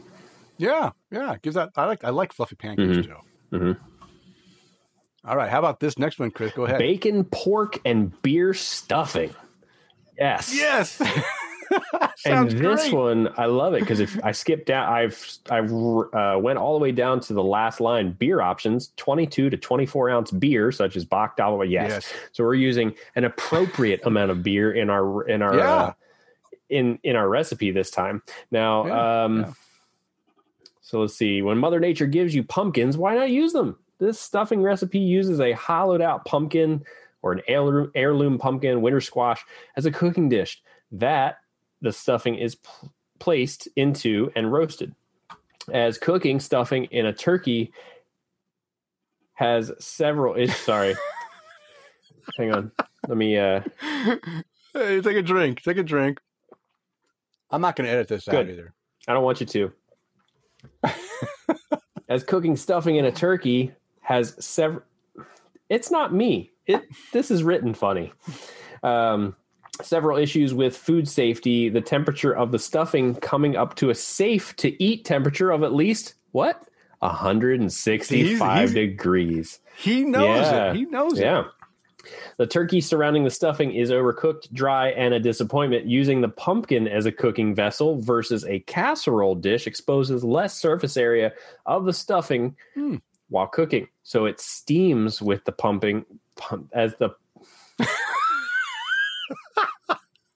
This right here is why we're doing a live stream. Wow. You got a one-track mind tonight. I'm hungry now. We're talking about pancakes and my inner fat kid's coming out. All right. So it steams with the pumpkin as it cooks, creating a moist texture similar to stuffing that comes out of a turkey. making an excellent side dish that is also an edible serving dish. I'm not going to eat the pumpkin. No, but I'd also... But it is cool, though, right? So this, we didn't really get into as far as ingredients go, but we do have the link that's going to go in there as well. Yeah. But, I mean, it's a pretty extensive recipe, but my favorite part of it is that we're talking about, like, almost 2 quarts of beer in this recipe. And it's, like we said earlier, the beer options... 22 to 24 ounces of beer, such as a Bock, a Doppelbock, Imperial Brown is where I've got it right there, or a pumpkin ale. Hey, look, you can use a pumpkin ale, and they'll actually have some good purpose. Yeah. I could use one of these Night Owl beers I bought for Sarah, my lovely wife. She's not going to drink. That's okay. All right, Denny, we're going to bring up Allagash. The next one. This is the last one. I mentioned that there's a recipe that uses 4 25-ounce bottles of Allagash beer. So this is called the Allagash Triple and Tangerine Beer Brined Turkey. I mean, I don't typically brine my turkey because I'm lazy. I don't want to have to prep it, 2 days ahead of time. So worth it. So worth it. I know. I need to try it, but I have to go buy a container to do it. I mean, you have a cooler. Maybe next year I'll try. You have a cooler, right? I have. That's what I brine all my stuff in, is a cooler. I don't want a turkey infest it. Then bleach it when you're done. I've got answers. I've got answers all day. Maybe next year I'll go ahead but then you have to. Again, this guy does a great job of explaining all the different vessels you could use to brine your turkey. And how to keep it safe, because if you do use a cooler, like Chris is saying, you have to add ice to it, but you don't want to water down your brine. So they say put ice into Ziploc bags and put it in there to keep the turkey at the right temperature so it doesn't go bad. Again, this site is fantastic for giving you all kinds of information. I was really, really pleased with it. So maybe next year I will try to brine it, but I won't be using 4 bottles of Allagash Triple because I can't get that beer anyway, so I'm not going to waste it if I did have it. But maybe I'll use a different beer, a different triple, right? Maybe I can use New Belgium's triple, put a 6-pack in. There you go. That might work. Okay. So the delicate flavors from Allagash Brewing's version of a Belgian-style triple shines when combined with seasonal tangerine and anise-flavored fennel. These key flavors combined are to create a Belgian-style beer brine for poultry. The results become an Allagash Triple and Tangerine Beer Brine Turkey. One of the reasons the beer brine turkey recipe is so delicious is the beer being used. The Belgian-style triple is one of his favorite styles, brewed with very few malts. The clean malt flavor shines with a light hint of honey, crisp and elegant. Nugget Hallertau hops add just enough bitter balance to this 9% ABV beer. So he's using a 9% beer to brine his turkey. So that's a little over the top, though, I think. Well, I mean, at least in my opinion. But hey, you know what? Hey, that's why he's a gourmet chef, a gourmet beer chef. Says, and I'm pointing to myself. Says the guy who ordered his Thanksgiving dinner for the 6 of us. So you didn't make it? Oh my God! I thought you made dinner. I didn't know you ordered it. We've seriously. It's been to the point in the last 3 or 4 years where we'll do occasional things, like we made a couple of desserts, but that was really about it. Mostly because we were leaving the very next day to go camping. So we didn't want a ton of food. That's true. You don't want to have that's true. But like the main stuff, the turkey, the mashed potatoes, we got them all from Cracker Barrel. You guys have Cracker Barrel? Is that right? Oh, yeah. We have Cracker Barrel. Yeah. I mean, I think it was $100 fed 6 of us. Then we all had it for dinner for on Sunday when we came home yesterday. So fed us twice, $100. I mean, I went and picked it up the night before at about 7:30. It was all finished, done in the oven in an hour, and we ate. Nice. Okay. Well, understood. But if I ever come for Thanksgiving dinner, you're gonna. I will. You know what? I will cure a ham. I will brine a turkey. Okay. Wow. Okay. Yeah. Now we're talking. All right. So again, this 9% ABV beer gives off the aroma a touch of herbal undertones. The big hit of the flavor comes from the Belgian yeast strain that, when fermented, brings out the esters and phenols to accentuate the malt and hop ratio brilliantly. These flavors help mask the beer's alcohol content. These flavors infuse together and into the turkey or chicken or Cornish game hens to create a juicy, moist, and succulent bird that will make everyone want seconds and leftovers, if any are left. And he mentions at the end here that, we're talking about turkey right now for the holidays, but you can do this in a smaller batch with chicken or Cornish game hens, which I like the idea of the Cornish game hens, because then I don't need to use as much beer, and I can put those into a Ziploc bag, right? Put a couple of those in a Ziploc bag, a gallon bag, and then put the brine in there and just let it sit in the refrigerator for, a day. So that might be an option too. Yep. Yeah. So this is our turkey. I like this. I like this a lot. Yeah. This is, yeah. And that's it. That's it for the Brew Buzz. Any questions from our listeners? That I did just get a little bit of grief from my cousin Josh. The chef didn't cook. Who are you, and what have you done with Chris? My buddy Bill said, reduce the Xmas pickle, combine with cream cheese and chive to add to a smoked salmon on a bagel with pickled onion. Oh, yeah, that sounds good. Oh, yeah, that'll work. Man, is he Bill? A chef yeah, I went to culinary school with Bill. Oh, and I believe he used to live in New Jersey. Now he lives maybe even an hour and a half from me now in Florida. But yeah, nice. I do like that idea. And then my cousin Josh also asked, any chocolate or peanut butter alcohol that you guys would recommend? I recommended Screwball whiskey, which is peanut butter whiskey, which that's pretty delicious stuff just on ice. Yeah. It can make some fun drinks. Let's just say that. Yeah. My distilled spirits only come in 2 flavors. And that's tequila and gin. yeah. Those are my 2 favorites. I mean, I can drink other stuff, but I prefer those 2 if I'm going to drink distilled spirits. If I'm going to go after anything, the only reason I had that whiskey was just because of my brother. My brother had it when we went to visit him back in March when he was in. He rented a house a couple hours south of us, so we went and hung out with him for a couple of days, and then. I'm with you, Denny. I'm all about tequila as far as a drink goes. And I'm normally just making pretty simple margaritas with it and keeping a pitcher of them in the fridge and then having that if it doesn't feel like a beer kind of day, which is weird. Yeah. But it's tequila. Tequila is probably the biggest one that I go through. Yeah, it's my favorite. But during summertime, having a nice gin and tonic, and when I say gin and tonic, I mean heavy on a gin, low on tonic, is very refreshing and makes you feel good during that hot summer. So if I was in Tampa, I'd be drinking. I'd probably stop my beer drinking and just drink gin and tonics all the time in the heat. Either that or mojitos. I'm not a big mojito fan. Sarah likes mojitos. Yeah. Okay. All right. Well, that's it for the Brew Buzz. But last topic on our list, and of course we'll ask for questions if anything comes up at the end, but is our new and noteworthy beers. And Chris, I just got done talking, so why don't you go ahead and hit us with your new and noteworthy beers. So one of my new and noteworthy beers was one that I started off with tonight. I'm going to go out of order on my list here.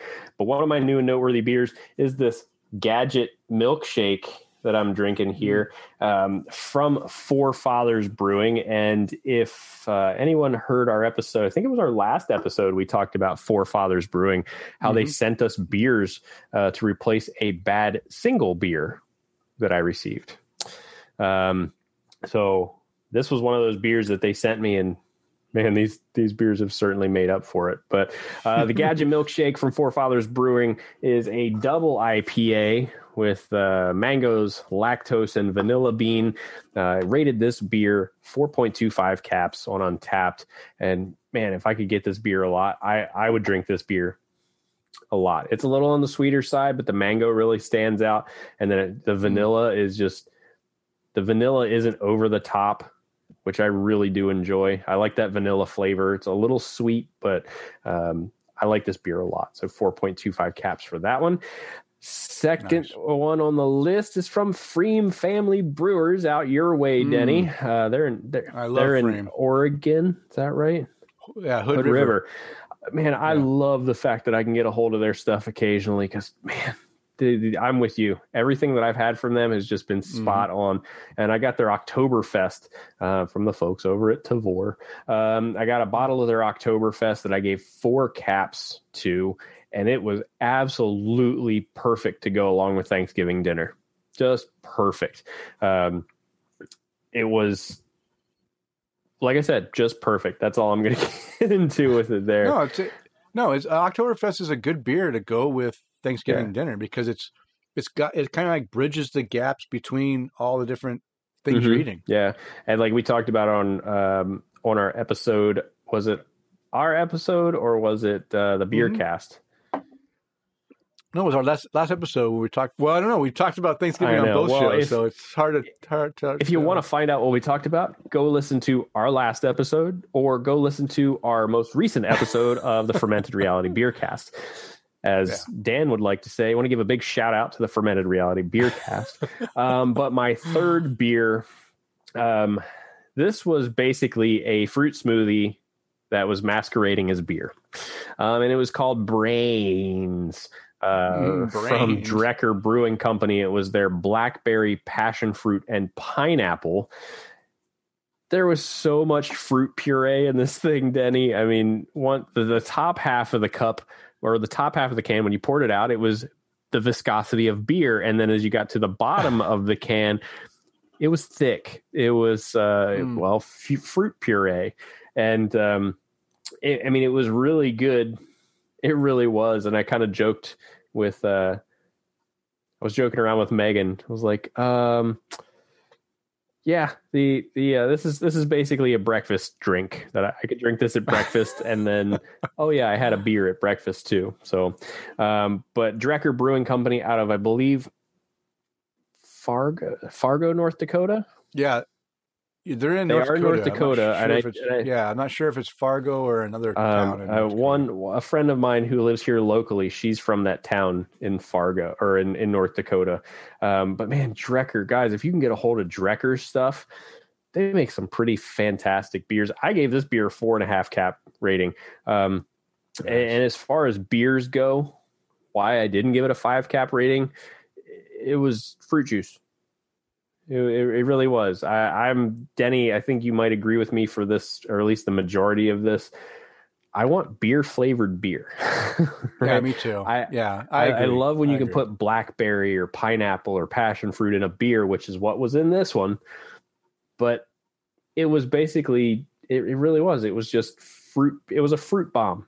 I joke a little, but you could have probably passed this off as a smoothie for breakfast and had it in the morning. Well, like this one. This one's no different, but this is at least a sour ale, and it's not like super thick at the bottom, but it's still good. Raspberries, vanilla. But what about you, Denny? Let's hear about some of your new and noteworthy beers. Yeah, I have a few, and it's funny because one of the ones I just looked on there and I was giving crap to Big Bad Baptist double chocolate, double peanut butter, but it's one of my noteworthy beers. So I don't know what I'm talking about, but I'm going to start off with Western Collective. Remember, I think on a show a few episodes ago, we mentioned that we read an article. I think we read an article or talked about how Western Collective has gone out and hired new brewers to make their beer world class. And we talked about what is world class beer. I finally was able to go out and grab 6 new Western Collective beers to try. I wanted to see if they have truly stepped up their game and became closer to what they want to be world class. And so I'm going to talk about a few of them, or a couple of them tonight. I think I've had all of them, but one. I think I have a expensive Baltic Porter that I'm going to drink here shortly. I'm a sucker for Baltic Porter, so I had to go ahead and spend the big bucks for this 16-ounce can because I love Baltic Porter, and why not go and see what they can do with that style. But the first one I'm going to talk about from Western Collective is their Mountain Pacific Imperial Stout. This is a mocha Imperial Stout. I gave this beer a 5-cap rating. So I think, with this beer, by far my most favorite Western Collective beer to date is this beer. This is, again, and sorry, Haley, you left before we opened this beer, but Mom liked this beer. So, so you missed out. I'll have to go try to find more of this when you come back because I think you'll enjoy this too. But here's what I wrote on Untappd. I said, very nice. The coffee addition is perfect, blending well with the dark chocolate and roasted malt flavors. Upon initial mouthfeel, you feel like it will be sweet, but it's an illusion because the beer is well balanced between all the characteristics and is great. And I also wrote in a comment here, my favorite Western Collective beer to date. Looking forward to more beers like this in the future. The IPAs are good, but perfecting other styles is the best. And I agree. They can go ahead and try to focus on their hazy IPA series and their other hazy imperial beers or whatever. That's great. IPA sells. They have to have good IPAs. But in my opinion, if you can nail these other styles, that's where the real benefit for me is. I'm going to go buy your other beers, not necessarily your hazy ones, because I can get a hazy beer, all over the place, and they're pretty much all taste the same for the most part. So 5-cap rating is this is a great beer.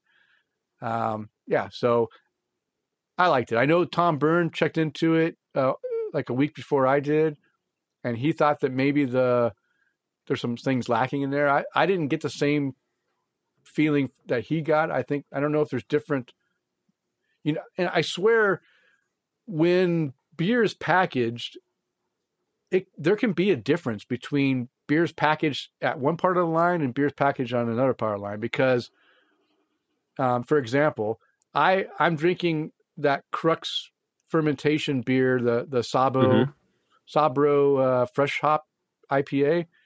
And the first 4-pack I got, I've absolutely loved. It was fantastic. The second 4-pack I got, it's still good, but it's not as good as that first 4-pack. Now it's another, it's a week or two older, but still, when I finished that last beer, that first 4-pack was just a day before I finished, I started drinking this other 4-pack. So I think that beers can have a different profile depending on where, when they're getting packaged, and you can get different flavors. So maybe Tom's beer he got was at a spot where it didn't really showcase the flavors. And the one I got, for whatever reason, is showing a lot more flavor, and I really enjoyed it. So I don't know. That's just my take on it. Whether it's true or not, I don't know. The next beer, I already mentioned the Big Bad Baptist Double Chocolate, Double Peanut Butter Cup, or Peanut Butter Imperial Stout. I get a 4.5-cap rating. So it wasn't a 5. It was a 4.5. Still a good beer. So I'll leave that one alone. The next one is the Western Collective Peekaboo Juice New England IPA.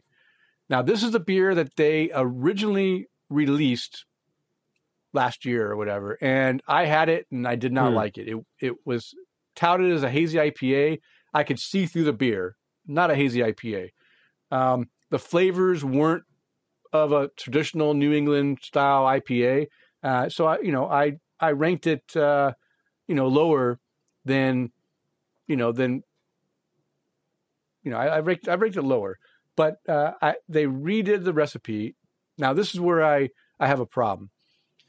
If a brewery is going to go and revisit a beer and redo the recipe drastically to make it a totally different beer, I think the beer should be a different name. They shouldn't name the same beer because people have if they already had the other beer and they didn't like it like me, if I didn't know that they redid this beer, I wouldn't go out and buy it, right? I'm not going to go back to a beer and pay that high price knowing that I didn't like it.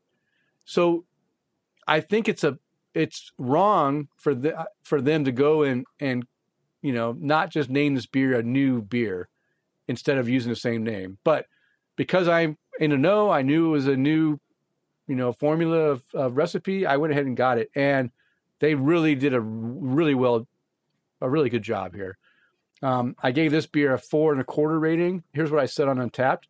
The new version is a huge improvement over the initial version. The nose smells wonderful with a candied citrus aroma that falls into the initial flavor that quickly transitions to a nice piney bitterness and a drier finish. Very smooth and enjoyable IPA. Yeah, I like this beer. I'll drink this beer more the way it is now than it was previously because it was not a good beer. So they really stepped up the beer. I question why they used the same name for a beer that sucked before. Now, maybe people liked the other beer, but I just didn't like the other beer. But that's just me. Okay. Now to go to the next one is the DuClaw Brewing. It's called the Pastryarchy Candy Cane Imperial Stout, the 2020 version. And trying to find this one on here. Okay, so I gave this one a 4 cap rating. And this is, I said, a nice roasty malt up front with some mint and chocolate midway through. It finishes dry and bitter like a 95% dark chocolate bar. There is a hint of lactose in there, but luckily somewhat hidden. And I had that on Black Friday. So I don't know why they put lactose in this beer. It doesn't need lactose. In fact, I prefer beers without lactose because I think that artificial sweetener. I was watching the beer garden day drinking at the beer garden. You guys did day drink at the beer garden, and the way Joel explained why he doesn't like lactose in beers is the same exact thing to me, and he nailed it exactly with that whole saccharin flavor. Right? I remember saccharin sodas back when I was a kid, and you drink that thing, and you're like, "Oh my gosh, this aftertaste is so horrible." And it just sticks with you. That's the same thing I get with lactose. I just don't like that lactose artificial sweetener type flavor. Now, lactose is not an artificial sweetener, but it gives you that off flavor, in mine and Joel's opinion, that turns you off to the beer. And this beer didn't have a high amount of it, but you could tell there was lactose in it just by that flavor profile that you would get a hint of at the end of the beer. So, but I still gave it a 4 cap rating. There you go. There's my beers. All right. Well, everybody got your beers in. I got, let's see. One more question. And then I think we'll go ahead and wrap it up. So, which is your favorite Chimay? Blue, the Grand Reserve. Same. This is my only favorite. It's the one I prefer. Yeah. So I like the blue, but I like the red too. But blue. Who asked that question? Bill. Bill asked that question again. Okay. All right. What's Bill's favorite? I want to find out what Bill's favorite is. And Bill, if you're still on here, his question was 8 minutes ago. So I figure he's on there. Blue. I'm with you, Denny. It's probably my favorite. I'll second it with red. Right behind it, but that's the ones I like. Okay, is that it? That is going to be it. Let's see if that answer pops up here in just a little bit, but I think it's time to. Well, we'll go on to our time to go ahead and raise a glass. Of course, my third glass is empty. Yeah, mine's almost there. But I'll raise my glass of blue. Okay, so it's unanimous. Yeah, everyone likes blue awesome. The best, I think. But yeah, it's time to raise a glass and give a toast to some people we like to give a toast to. So, Chris, why don't you go ahead and I'd love to raise a glass to everybody who participated in this this initial Facebook Live using Zoom to kind of stream this whole get together. on this episode. So cheers to everybody. Josh, Bill, Haley, who else was on here? Mark Church was on here. Kevin Page was on here. Guys, if I miss anybody, I'm sorry. Tara was on here. Tara got in here. Jeff Seiler. Eric Gronley, who said Eric Glover. Eric Glover, Mike Mahoney. Guys. See, I'm just popping off. My short-term memory is on fire tonight, right? So, guys, thank you for checking in with us. And yes, Josh, it was a lot of fun to be able to do that, kind of interact with you guys. To me, I think this went rather well, and I'd like to do this again. All right. So I want to raise a glass to all of you guys. Cheers to everyone who got on here, asked us questions, interacted with us while we were recording. Remember, this will be released on Thursday. So what's that? The 3rd? Yes. 3rd. December 3rd. Yeah. What about you, Denny? Who would you like to raise a glass to?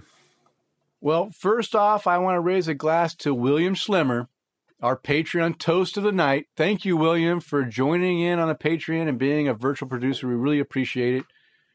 So cheers to you. And then my second toast is going out to you and Joel on your day drinking and Megan for your day drinking at the beer garden. I'll tell you what, I know that you had to fix a couple things that Joel didn't like, but I'll tell you what, I really enjoyed watching that day drinking. You guys are naturals. Just the flow, the drinking the beers, the interact, I don't know, you guys are natural at doing this video stuff. I'm not so natural. I feel totally uncomfortable in front of the camera, but you guys pulled off really well. And I really enjoyed just learning a little bit more about, Joel's background with the whole lactose thing that he doesn't like, and drinking those beers from Four Fathers that I was nervous with the first beer. Yeah. Because things didn't look like it. Like all of a sudden he started mentioning Band-Aid. And I'm like, rubber balloon. I'm like, this is not good. And then the next beers you guys had from them were like out of the world. And it just made me feel excited. And to find out that they really enjoyed the video too made me happy. So I just want to raise my glass to you guys for doing a great job with that. And on that note, we're starting to do video on Tap the Craft. We're doing video with the Fermented Reality Beer Cast. I want to raise a glass to us for that thing. If you've tried the first episode and we're not sure what we're doing, then you try the second episode and still not sure, don't give up on us. Because I feel the third episode, we're finally starting to gel as 5 hosts together. The conversation is really, I really enjoyed the conversation. If you watch the video that they have online, I edited the show, I enjoyed the show recording, I enjoyed editing it, and then I watched the video of it, and I still enjoyed that even more, because if you're watching what we're doing right now, you can see stuff going on with our reactions, our faces, and that you can't necessarily tell what's going on while listening. And it just made me laugh out loud at several of the things that went on during that show. So, hey, go out there and check out the Fermented Reality Beercast, episode 3. Check out the video on YouTube. That's a partial. That has most, 3/4 of the show. The audio version has an additional 30 minutes that we recorded in a different platform that Chris couldn't record for the video. So that will fill in some gaps that you don't see on the video. But hey, it's going somewhere. We're finding our feet, and we are going to make something, nice with that show as well. So don't give up on us. All right. And of course, being a former serviceman, I want to raise my glass and thank all those who have served and who are currently serving in U.S. military services, protecting our freedoms. I hope you all who are deployed are able to return home safely to your families very soon.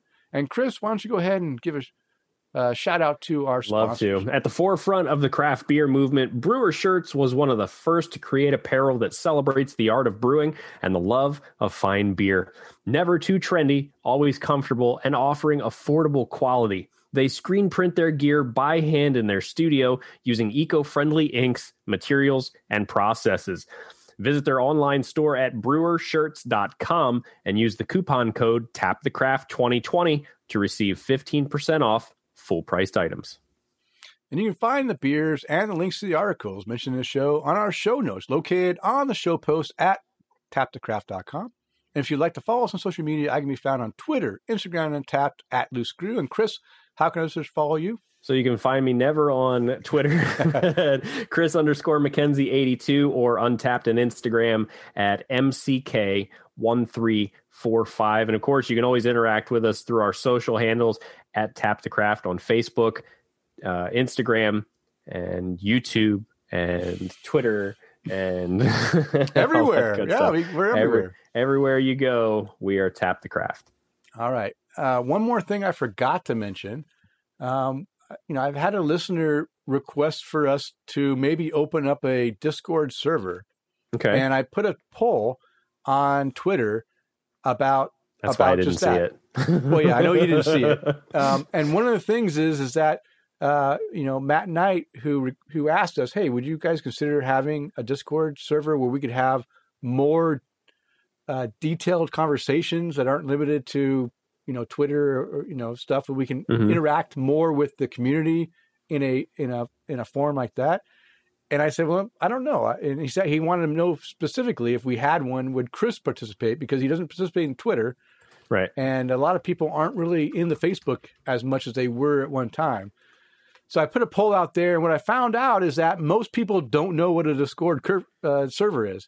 Mm-hmm. And basically a Discord server was, I think originally they were made for allowing like-minded individuals to join in to do some online gaming and find teams to team up on multiplayer. I think that's what it was for.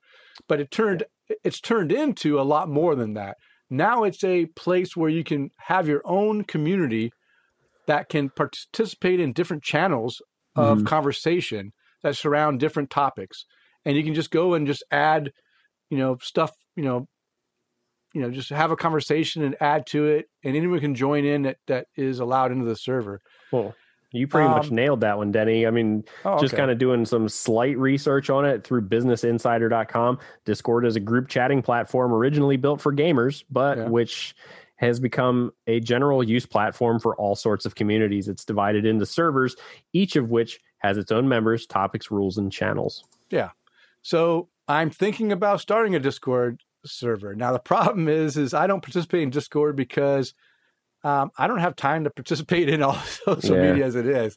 And I'm afraid that if I were to start it and then not be active in it, that might turn off our listeners. So I want to encourage anyone listening to this show right now, give me your feedback. Would you use a Discord server if we use it? Even if Chris and I aren't necessarily in there all the time. Yeah. That if we just visited every so often and added our content, added some information in there, is that okay? If it's not okay, then I'm not going to do it, because I don't want our listeners to feel like we're not involved in something that you guys want to do. But it is a way to connect our community in another social media platform. So give us feedback. And if I get enough feedback that says, yes, let's do it, I'll go ahead and start a Discord server. All right. Okay. All right. Well, hey, all right. It's last call. It's time to bring the show to a close. Under 2 hours, by the way. I know. I'm so proud. We did good with all those questions. Yeah. We want to thank you for downloading and listening. We ask you to please tell a friend. And of course, subscribe on iTunes, Stitcher Radio, TuneIn Radio, Google Play, CastBox, Podbean, Spotify, iHeartRadio, and now on Amazon Podcasts, or however you listen to your podcast. And as a reminder, we release a new show every 2 weeks. Now go out there and spread the good word of craft beer. Cheers.